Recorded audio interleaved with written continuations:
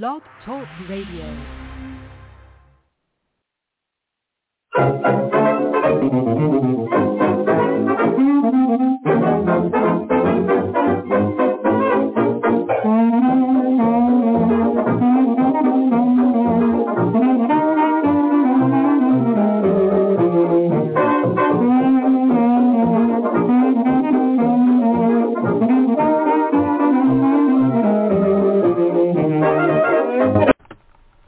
Chatting with Sherri is presented by the writers and illustrators of the future.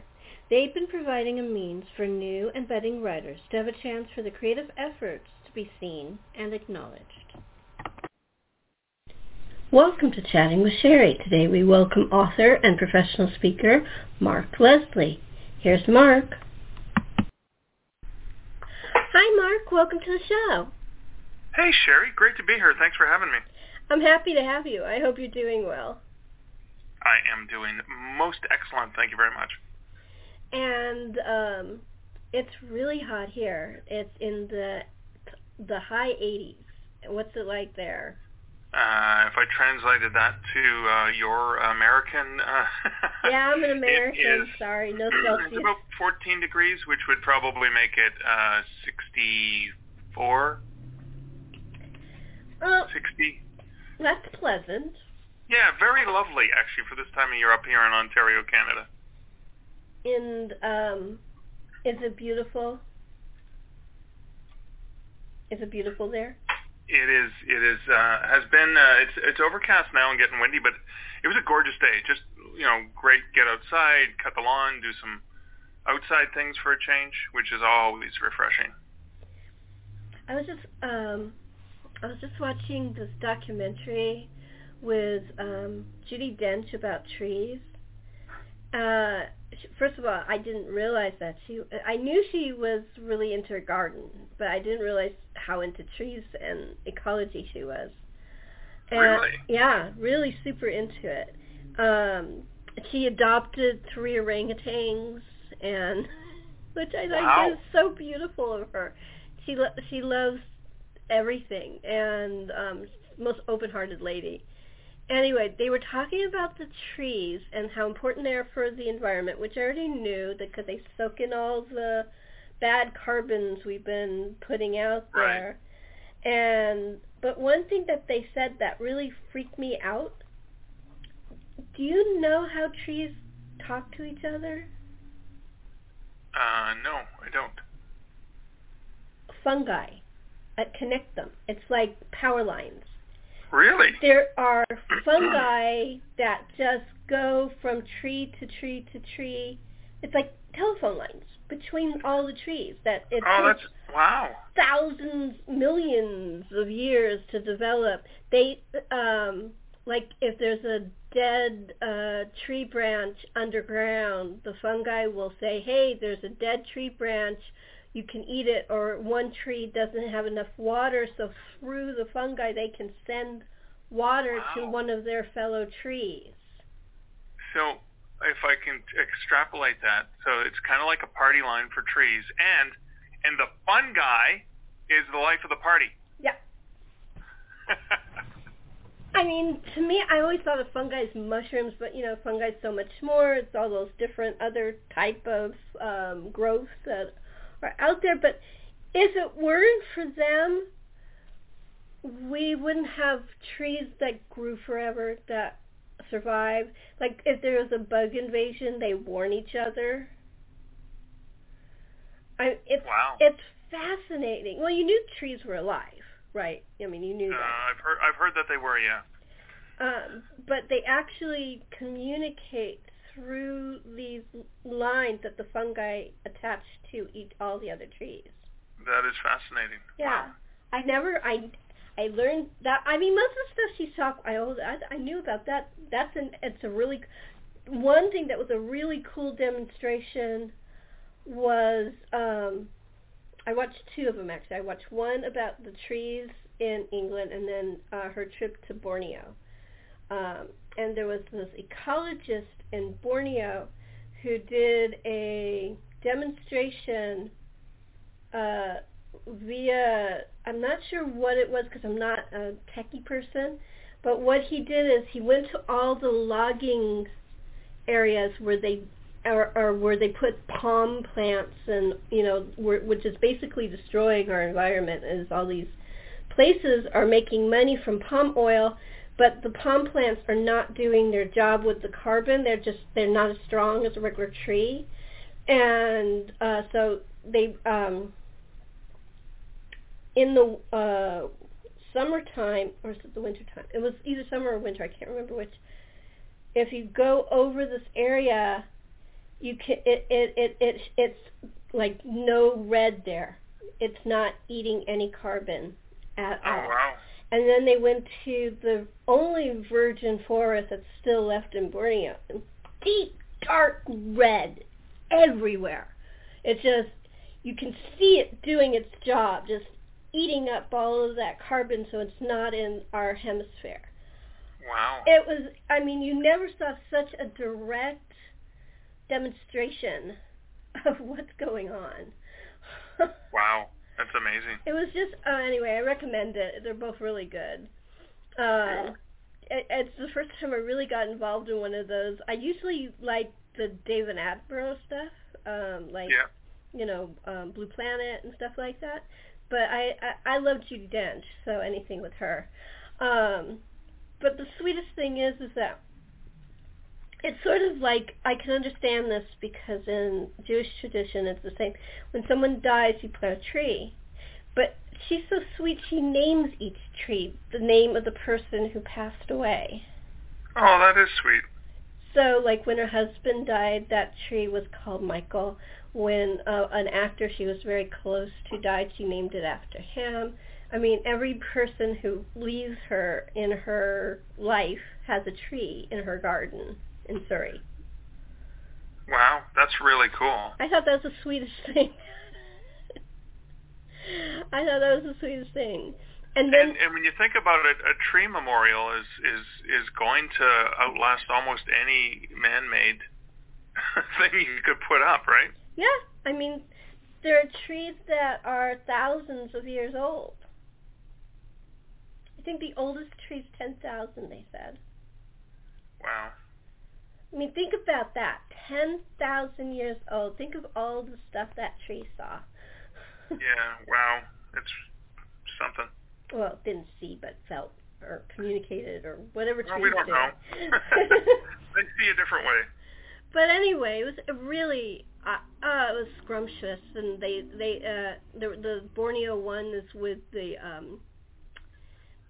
elephants, and they're releasing little cute bears back because the bear community had been devastated by poaching and all kinds of stuff.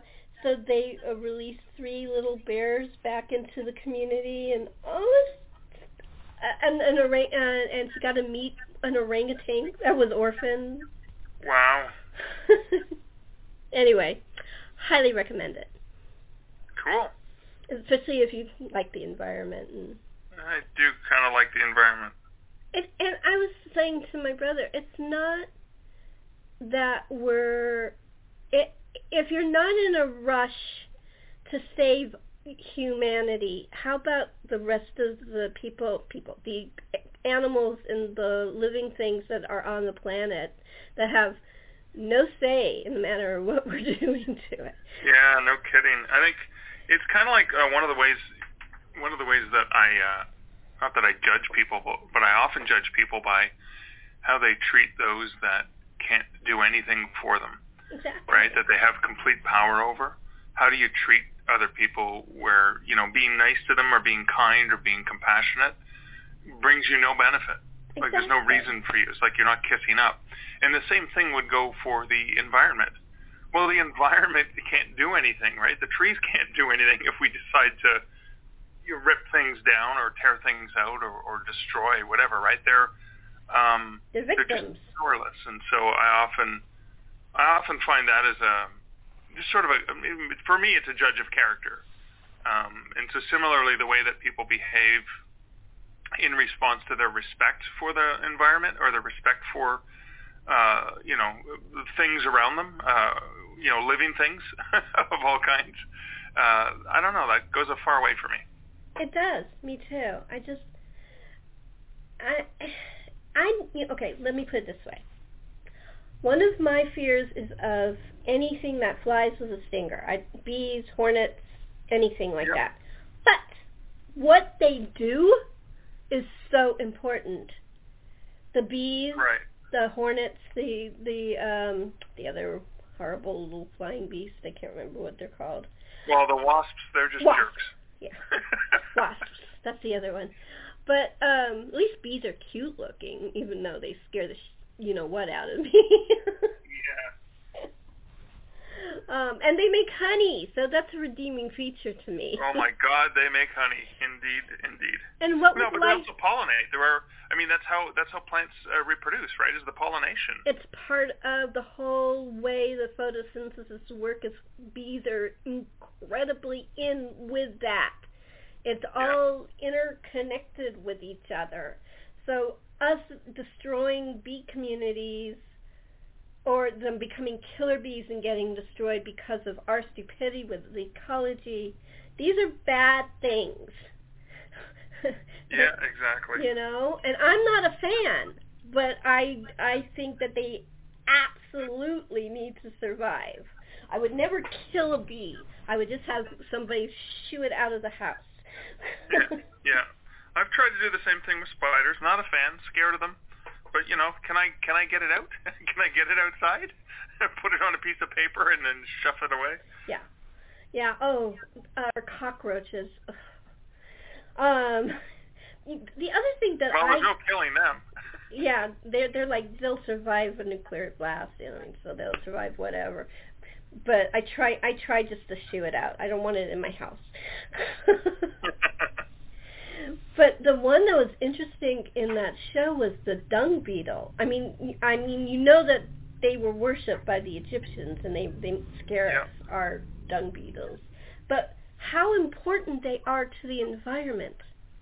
Yeah. What they do, what the scientists said is, if we didn't have dung beetles, we would be up to our hips in, refuge. Yeah, we'd be in a lot of it if we didn't have dung beetles. We would be in it if we didn't have those things. They are a vital part of our environment. So if somebody calls you a dung beetle, just know that it's a compliment. I'll just translate it to a beautiful scarab. Yeah. But it's funny because it wasn't that, because they didn't know that, but the ancient Egyptians did respect how strong they were, because a dung beetle can actually lift 10 times their weight. They said that it's the same size as a big 3-ton truck. That's how much they can pick. Those little things can pick up is 10 times their weight. That is, I'm surprised there haven't been a superhero like Dung Man. Proportional strength. Well, they have Ant-Man. Dung Beetle. Yeah. They have Ant-Man. Why not Dung Man? Kind of goes and fits with each other. I'm just writing that down. Maybe it'll be a story I write one day. But it's just all the stuff that's so important to our environment. We really need to respect it, even if you don't like it. It doesn't matter if you like the animal or the creature or the insect. They're there for a reason. Every single creature on this planet, and every living entity, because plants too. It's all here for a reason. They're all very important. They're not for us to manipulate, make money from. That's not what the point is of it. It's, that's the way we have it started with trading services, like I'll work your farm if you'll give me some meat, or I will help you with horticulture of your crops if you will give me this. And that's how it started, bartering, oldest way of commerce. But we've made it so big that is all people think that's what's important. Yeah. And, I mean, yeah, it's important because that's how we live in this society, but there are societies on the planet that still barter. Yeah, that's true. So I just think that the world would be a nicer place if we weren't so darn egocentric. Yeah, no kidding. Anyway, that was my lesson today while I was working. Well, that's a good lesson.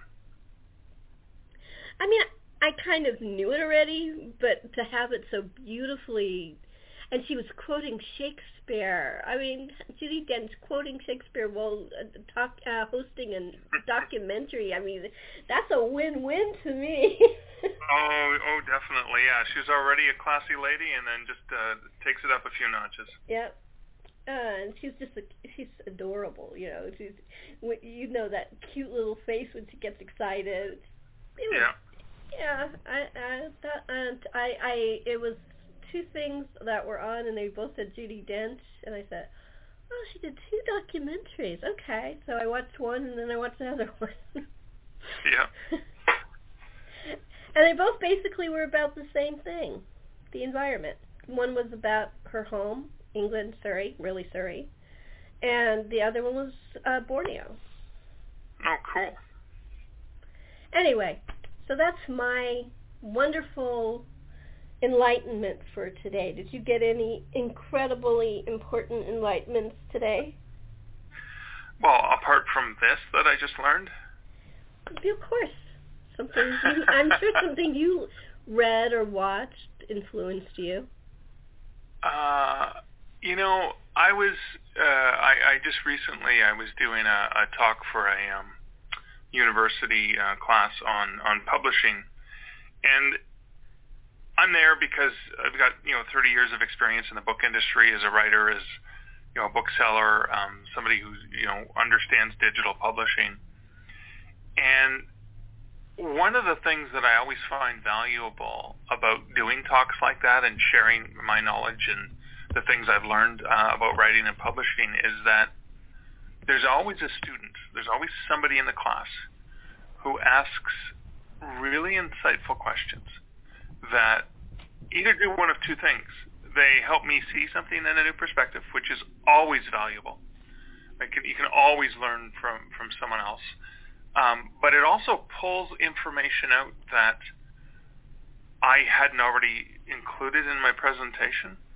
And knowing that they asked that question means it's probably helped not just them, but it's probably helped numerous other people who didn't ask that question but then benefited from it. So in my mind, there's always, regardless of what situation you're in, even if it's a situation where you're meant to be there to inform, entertain, and inspire, there are ways that the other participants there can do the same thing for you. I agree. And that's something that I'm constantly reminded about. One of my favorite authors is Michael Connelly, and he writes the Harry Bosch crime novels, police procedural kind of novels. And Harry Bosch is a character, a detective, a homicide detective, and his mantra, the creed that he lives by when investigating a crime, is that everybody counts or nobody counts. And so it doesn't matter who's murdered, whether they're an important, prestigious person from the community, or whether they're a homeless person or a prostitute or anyone that society may look down upon. His job is to solve their murder because everyone deserves justice. And I think I know he's a fictional character, but that mantra is something that ever since I fell in love with that fictional character, that's something that I've been able to apply to my life in terms of going out and doing things. Like, for example, I know when I'm on stage and there's 600 people in the audience listening to me share some tidbits and advice, I know that there's not a single person in that room that I can't learn and benefit from. And I think that's an important perspective to keep in mind. It's true, and I've always said, and I've said it many times on this broadcast, I learn from every person that comes on the show. Something. Yeah. I always do. That's why it's fun not just to talk about the subject, but to have an exchange of ideas before the subject, because then you're like, your perspective on giving a talk is really cool. And it's true, and it actually sparked a memory for me. There was this Perot, Hercule Poirot book, where this government person, I don't want to give too much away because I'm not even the title because it would ruin the book. Right. So I'm being as oblique as I can be. Yeah. He was a really high government official, so he felt because he was important to the government, he should get away with killing 3 people. Okay. And Perot gives this great speech, I'm not here for governments or nations or peace treaties. I'm here for the individual who do not deserve to be murdered. Right. I thought, that's the whole point of these books that people kind of don't get. Yeah, yeah. I mean, that's cool. Yeah. Yeah, it's like, and some people really don't like that book, but that part to me is like one of the most important things she said in one of her murder mysteries. Wow, amazing. It's each individual deserves, if they get killed, to have the same kind of treatment as your detective said as anybody else. It doesn't matter. Yeah, exactly. Yeah. You know, and also the other thing that she says, and this is throughout her canon, is that if a murder is not caught and there's no one tried for the crime, the suspects will always have a dark cloud over their head of being suspected of the crime, and it'll make them bitter, and there will be all kinds of things, and people will turn away from them even if they didn't do it because they weren't ever cleared. That's also an interesting perspective. I would never have thought of myself if I hadn't read it in her books. Yeah. I mean, think about it. Unsolved crimes, and all these people who were, what did it do to their character that people suspect them every time they walk into a store or a classroom or a gas station or whatever it is? Yeah. So what you said kind of sparked that that memory. It's just really fascinating. There's so many depths of different things. Every person touches another person in some way, and you may never meet them. You may have written a paper, or I may have written a story that touched them, and we never know. But if we never did it, then whatever the character development from that won't happen because we didn't do it. Right, yeah. I mean, that's what, we're so interconnected, and that's why we have to grow up. Yeah, that's true. It's true. Recognizing the way that we're all connected, the way that things have, the smallest thing could have a huge impact on someone else that you would never even know. It is sad. It's sad that we don't recognize it. That's what I mean. Yeah. But it's just, and there's so many things that you don't know. I mean, have you ever, like, heard a conversation in a store that kind of went, oh, it clicked something that you never even thought about? All the time. Mm-hmm. I mean, I love, well, back in the day before the pandemic when you would actually be in public and, at a coffee shop or a store or whatever, and you overhearing conversations. I mean, there's so much you can learn from people, even when they don't realize they're teaching you something, because they're having a conversation that you can hear. there's nuggets of wisdom and jewels of value that people are dispensing all the time that we can all benefit from just by, and it's no different, in conversation or in a place where there's other people. Same thing with nature, like just stopping and listening and tuning in to the environment around you, whether it's natural or a human environment. Like there's just so much that you can hear. Like, to go back to your fungi, like the way that they attend to particular elements in the environment around them, and the trees communicate with one another through that method, because they're actually in tune with something that is probably indecipherable, indistinguishable, something you can't quite see unless you really pay attention to it. Yeah. Oh, and there was another thing.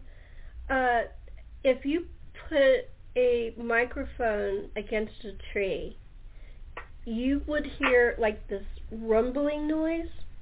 Oh, I thought you would hear a bark. Very cute. No. Sorry, dad jokes. A big rumbling noise. You know what that is? What is it? The tree's drinking water. Oh, you can hear the ingestion. Oh, that makes sense. Yeah, it's like you forget trees are living things because they're there and they're solid to you, and you don't other than their branches and their leaves, you don't really think of movement with a tree. But then you can put a microphone against the bark and hear this roaring of water going up its the tree, and that makes the branches, which is getting more carbon, that's saving our environment. I mean, wow, it is so amazing, and also when you're out walking in the woods or in a forest or even in a garden and you see a piece of fungi, you're thinking, oh, poisonous mushroom. You're not thinking, oh, an internet for the trees. Yeah, exactly. I mean, just think about that. Maybe that's why they're poisonous, because don't touch. Yeah. It's not yours. It's for the trees. Yeah. I mean, I don't know. That's what my mind was going to when they were explaining about that. I was like, maybe that's why they're poisonous, because they don't want them to uproot them and take them out, because they're there for something that another living thing, not us. Yeah, that's true. I don't know. That's what hit my mind when I was hearing that. I have a strange mind, though.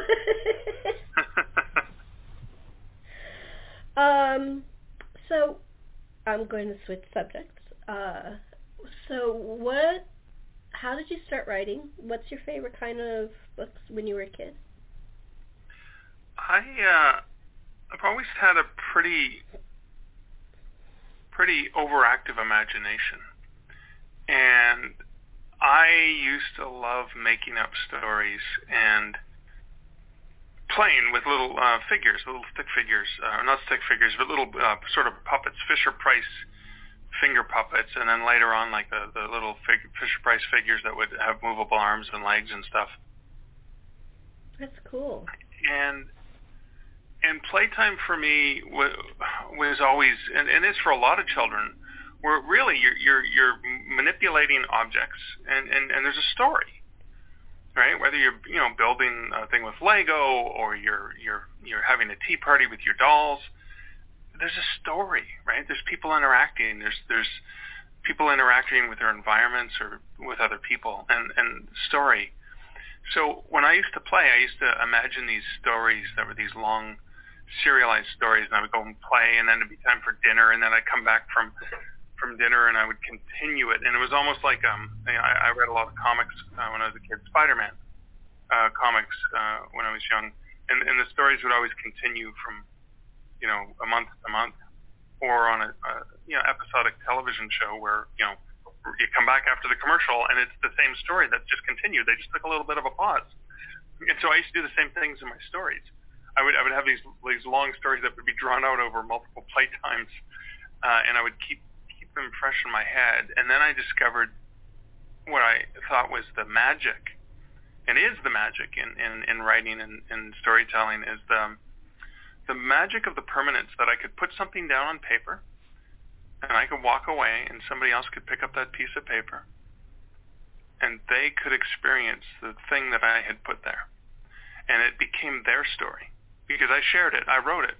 But the minute that they ingested it and had to imagine things based on the stick figures or the words that I put on a piece of paper. And that, to me, is the beauty of writing and storytelling, is that suddenly, and when you and I were talking a few days ago, and we were chatting, and we talked about, why something like, Agatha Christie, why we're still thinking about fictional characters like Perrault, why, to go back to Judi Dench and Shakespeare, why we're still putting on the plays that were written hundreds of years ago, because somebody created something and it resonated with a greater humanity, a greater element of what it was, what it is to exist and live and feel, and it resonated. So I kind of fell in love with that idea, that, wow, I can make up these stories, I can make up these things, and other people can read them, and I can actually potentially make a living off that one day. That's kind of where I realized I don't think I had a choice. I think I need to be a storyteller, and almost everything that I do, whether it's writing itself, whether it's chatting with you, whether it's doing, sharing silly dad jokes that I put on a sign in our front yard, and I change it up every day so that when people can walk by, they can look over and hopefully it makes them laugh, or maybe roll their eyes and wonder what's wrong with the person who lives here. Sharing parody videos on YouTube, like any of those things, in my mind, is really just me exacting my innate desire to want to be a storyteller. Yeah, I understand that completely. I think everybody's creative in their own way. People always say that I'm not creative. Well, you are. You just are creative in a different way than, like, my mom was a really good artist, but she wasn't an artist in she could sketch and stuff like that, but what she was really great at is creating needlepoint. Right. Beautiful tapestry style needlepoint that looks like it should be in a museum. My brother's a great cook, which is a very creative thing. Of course it is, yeah. There's so many ways to be gardening, creating beautiful things outside. Everything that you do that creates some kind of beauty, whatever it may be, that's creativity. It really is, yeah. And it's what makes the world go around. Think about how sad the world would be without those other types of abilities. Stories, plays, books are very important, but those visual arts and food and gardens, it's all important. Yeah. I saw a meme earlier today that said, the earth without art is just Well, I think that's a little harsh. Well, no, but I'm gonna stretch that. So we may think of art in terms of drawings and paintings and sculptures and stuff like that, but I think art is all of those things you just talked about. The cook, who is not just creating a meal, but is creating a unique work of art that is digested by other people. The needlepoint is creative. The way that people can love one another is creativity and art. And nature itself is so artistically beautiful. Mm-hmm. Right? There's so many, the sound that the tree makes rumbling. That's just, yeah. It's an art form. That's right? art, yeah. And the beauty, they were showing in Borneo that the treetops some were green and some were like a lighter color. That was it blossoming. Those were the flowers. Right. I mean, it was beautiful. It just, there's so much beauty out there. We need to appreciate it more. We really do, yeah. But like I was trying to say, though, there's more to creativity. The art is very important. The art is something that you don't have to buy it to enjoy it. I prefer to go to a museum. I like shared art. I like going to a library. I like going to, well, right now we can't do anything, but when we can, I want to go back. Yeah, of course. I like to go to hotels so I can see their beautiful gardens. Stuff like that. I like to stare at the ocean and watch dolphins playing with each other. Yeah. You know what I mean? There's so much more than just sitting watching television. Yeah, there is, yeah. And, I mean, this is going to sound so strange. There are times at night when I can't sleep that I'll go into the living room and I won't turn the lights on. I'll just look out. My brother always leaves the kitchen window open. And I'll just look at the lights that are out there. The stars, the lights of some of the buildings, just all the pretty lights. And it just kind of calms me. It really doesn't, it's just pretty. And I may be the only one that in the back window that looks out and sees that. May just see, the store lights and the stars. Right. Could be, but that's the way I see it. Yeah. Does that make sense? Yeah, there's a majesty in moments like that because, again, you are creating art out of that moment. You're creating power, and you're recognizing the elements that make up what you're looking at as individual elements, but also as elements that work in collaboration with one another. So, yeah, I definitely see the power in moments like that. Oh, I mean, it's just like looking at the ocean. I mean, really, what are you looking at? You're looking at the water coming in, and you're looking at the water going out, and you're looking at the water coming in, and you're looking at and you're looking at the water affected by a moon, right? A moon. Affected by gravitational pull from something that, most of us are never going to set foot on. Yeah. And yet it's having an impact on what we're watching. Yeah. And all of the life forms that are part of that water that's flowing in and out. And never mind the fact that water does sustain life, at least on our planet, for the creatures that roam on our planet. And humans are very much affected by the moon. Our cycles, different cycles, birth cycles, the psychological cycles, all kinds of stuff. Even though it's not here, it's not close, that moon is so important to us. Well, I mean, that is where the term loon came from. It came from lunar. Mm-hmm. I mean, funny you talk about the moon is I'm working on the next book in my Canadian Werewolf series, and my main character is dramatically affected by the moon because it affects as him most turning werewolves into a are. wolf. What's that? I said as most werewolves are. Yeah, there's a cycle. Like, as I go, wait, well, how does this thing in the sky? How does that affect the person's chemistry of their body? Well, it can affect lakes and oceans and volcanoes and all the other liquids, the core of the earth sometimes. I mean, the wave of radiation that comes from the sun, the moon actually protects us from that, as well as the green light. I forgot what it's called. Yeah. The aurora. Yes. But I think it's beautiful, and I think it's important, and I think we need to recognize that we're part of. It's not just us. Okay. This part always freaks some people out, but this is true.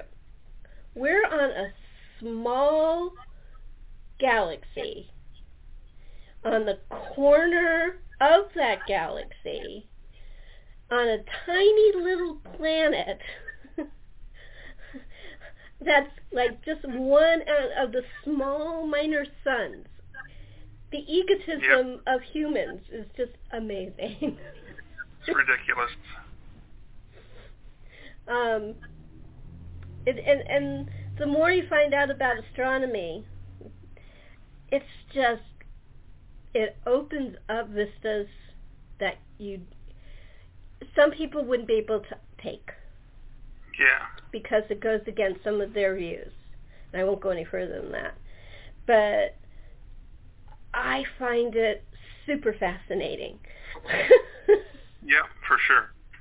I love astronomy. I love archaeology. I love anything that makes, tells us what's the world about? What's the universe about? What's our part in it? All that stuff comes from science, and all that science is cool. Yeah. Well, I guess because I had an archaeological background, I was an archaeology student, so I'm a little prejudiced there. Makes sense. Now your new book is did you say to me that it was about New York, or is that a different one? That's my main character. The first book in my Canadian Werewolf series was A Canadian Werewolf in New York, but my latest one is called Fear and Longing in Los Angeles. Oh, that's right. So you moved to LA. He's on a temporary assignment to go work in Los Angeles for a couple weeks, and so he is a Canadian New York werewolf, but he's going to go check out Hollywood and see what's going on down there. What a mix. Yeah. A Canadian-American werewolf. Well, I wanted to have this guy from a small Canadian town, very similar to like where I grew up, being like this meek, mild-mannered sort of just a pushover, right, in terms of a guy who happens to be an alpha wolf. So he's an alpha wolf, beta human, living in the Big Apple, and I was like, okay, one of the largest cities in the world, but in North America, and say, well, what would it be like for this pushover to have to live with the side effects of being a wolf? So when he's a wolf, he's strong and powerful. When he's a human, he still has some heightened senses and powers, but as a human, he's not an alpha. He is more of a, you think of that stereotypical polite Canadian, who wouldn't say dung if he had a mouthful of it, that kind of thing. And so I had a lot of fun writing this sort of humorous adventure, trying to understand what it would be like to live with the side effects of being a wolf. So, for example, in the opening scene of the first novel, Canadian Werewolf in New York, he wakes up naked in Battery Park in Manhattan with a bullet in his leg, no memory of the night before when he was a wolf, the taste of human blood in his mouth, and wondering what the heck he had done the night before. So not only does he have to figure out what happened, but he has to find clothes so he could get home because he's completely naked and he's far from home. And I was thinking, what would it be like to have to deal with the side effects of that? Where did you leave him when he woke up? Battery Park, which is on the southern tip of Manhattan, near the Staten Island Ferry, and where you see the Statue of Liberty. Okay, there are places he could get clothes. Oh yeah, there's places you can get clothes, but when you don't have a wallet and you don't have whatever, like you're looking for things that have been discarded. Yeah, I mean like laundry and poor homeless people's clothes that might be left in a bundle or something like that. Not just discarded, whatever, right? And that's kind of what he has to do. Is he has to navigate his way. There's a scene where he barters with a bag lady. Because he had grabbed, one of those signs like "Eat at Al's Burgers," that people would wear. Yeah.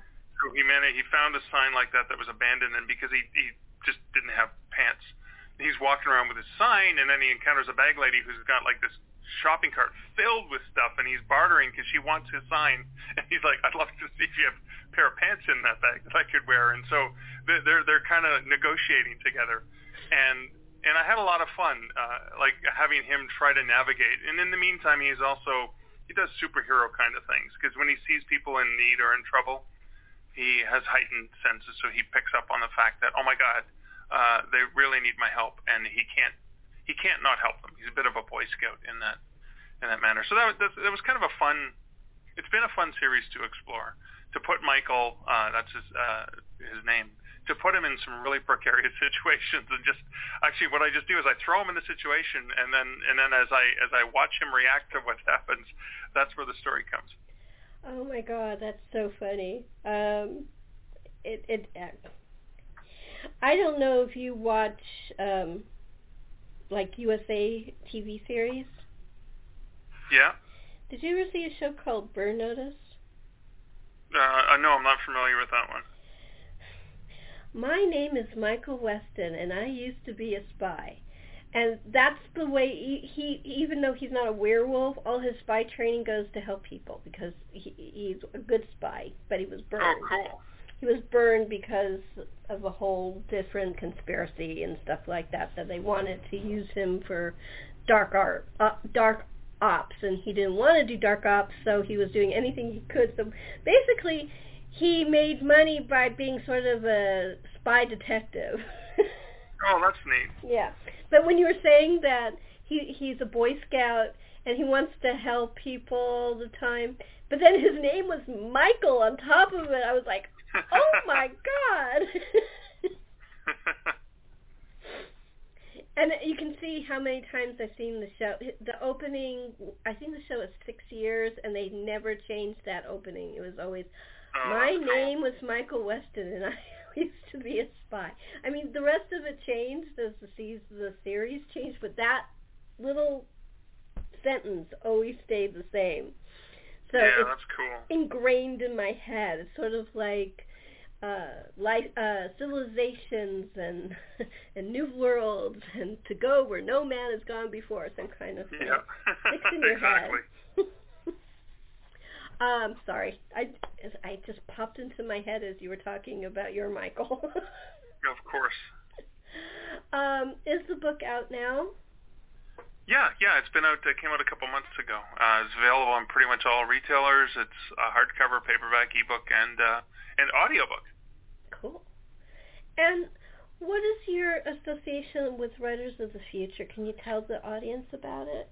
Yeah, so these are a really great group of people that I met. I think I met them in person for the first time at Frankfurt Book Fair in Germany.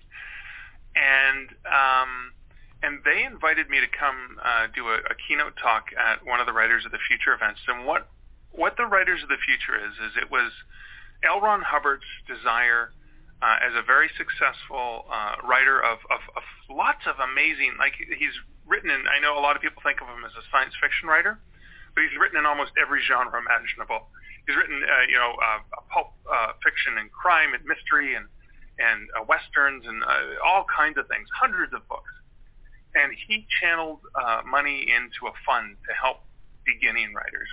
And I believe, if I'm not mistaken, that the Writers of the Future first originated in the early 1980s.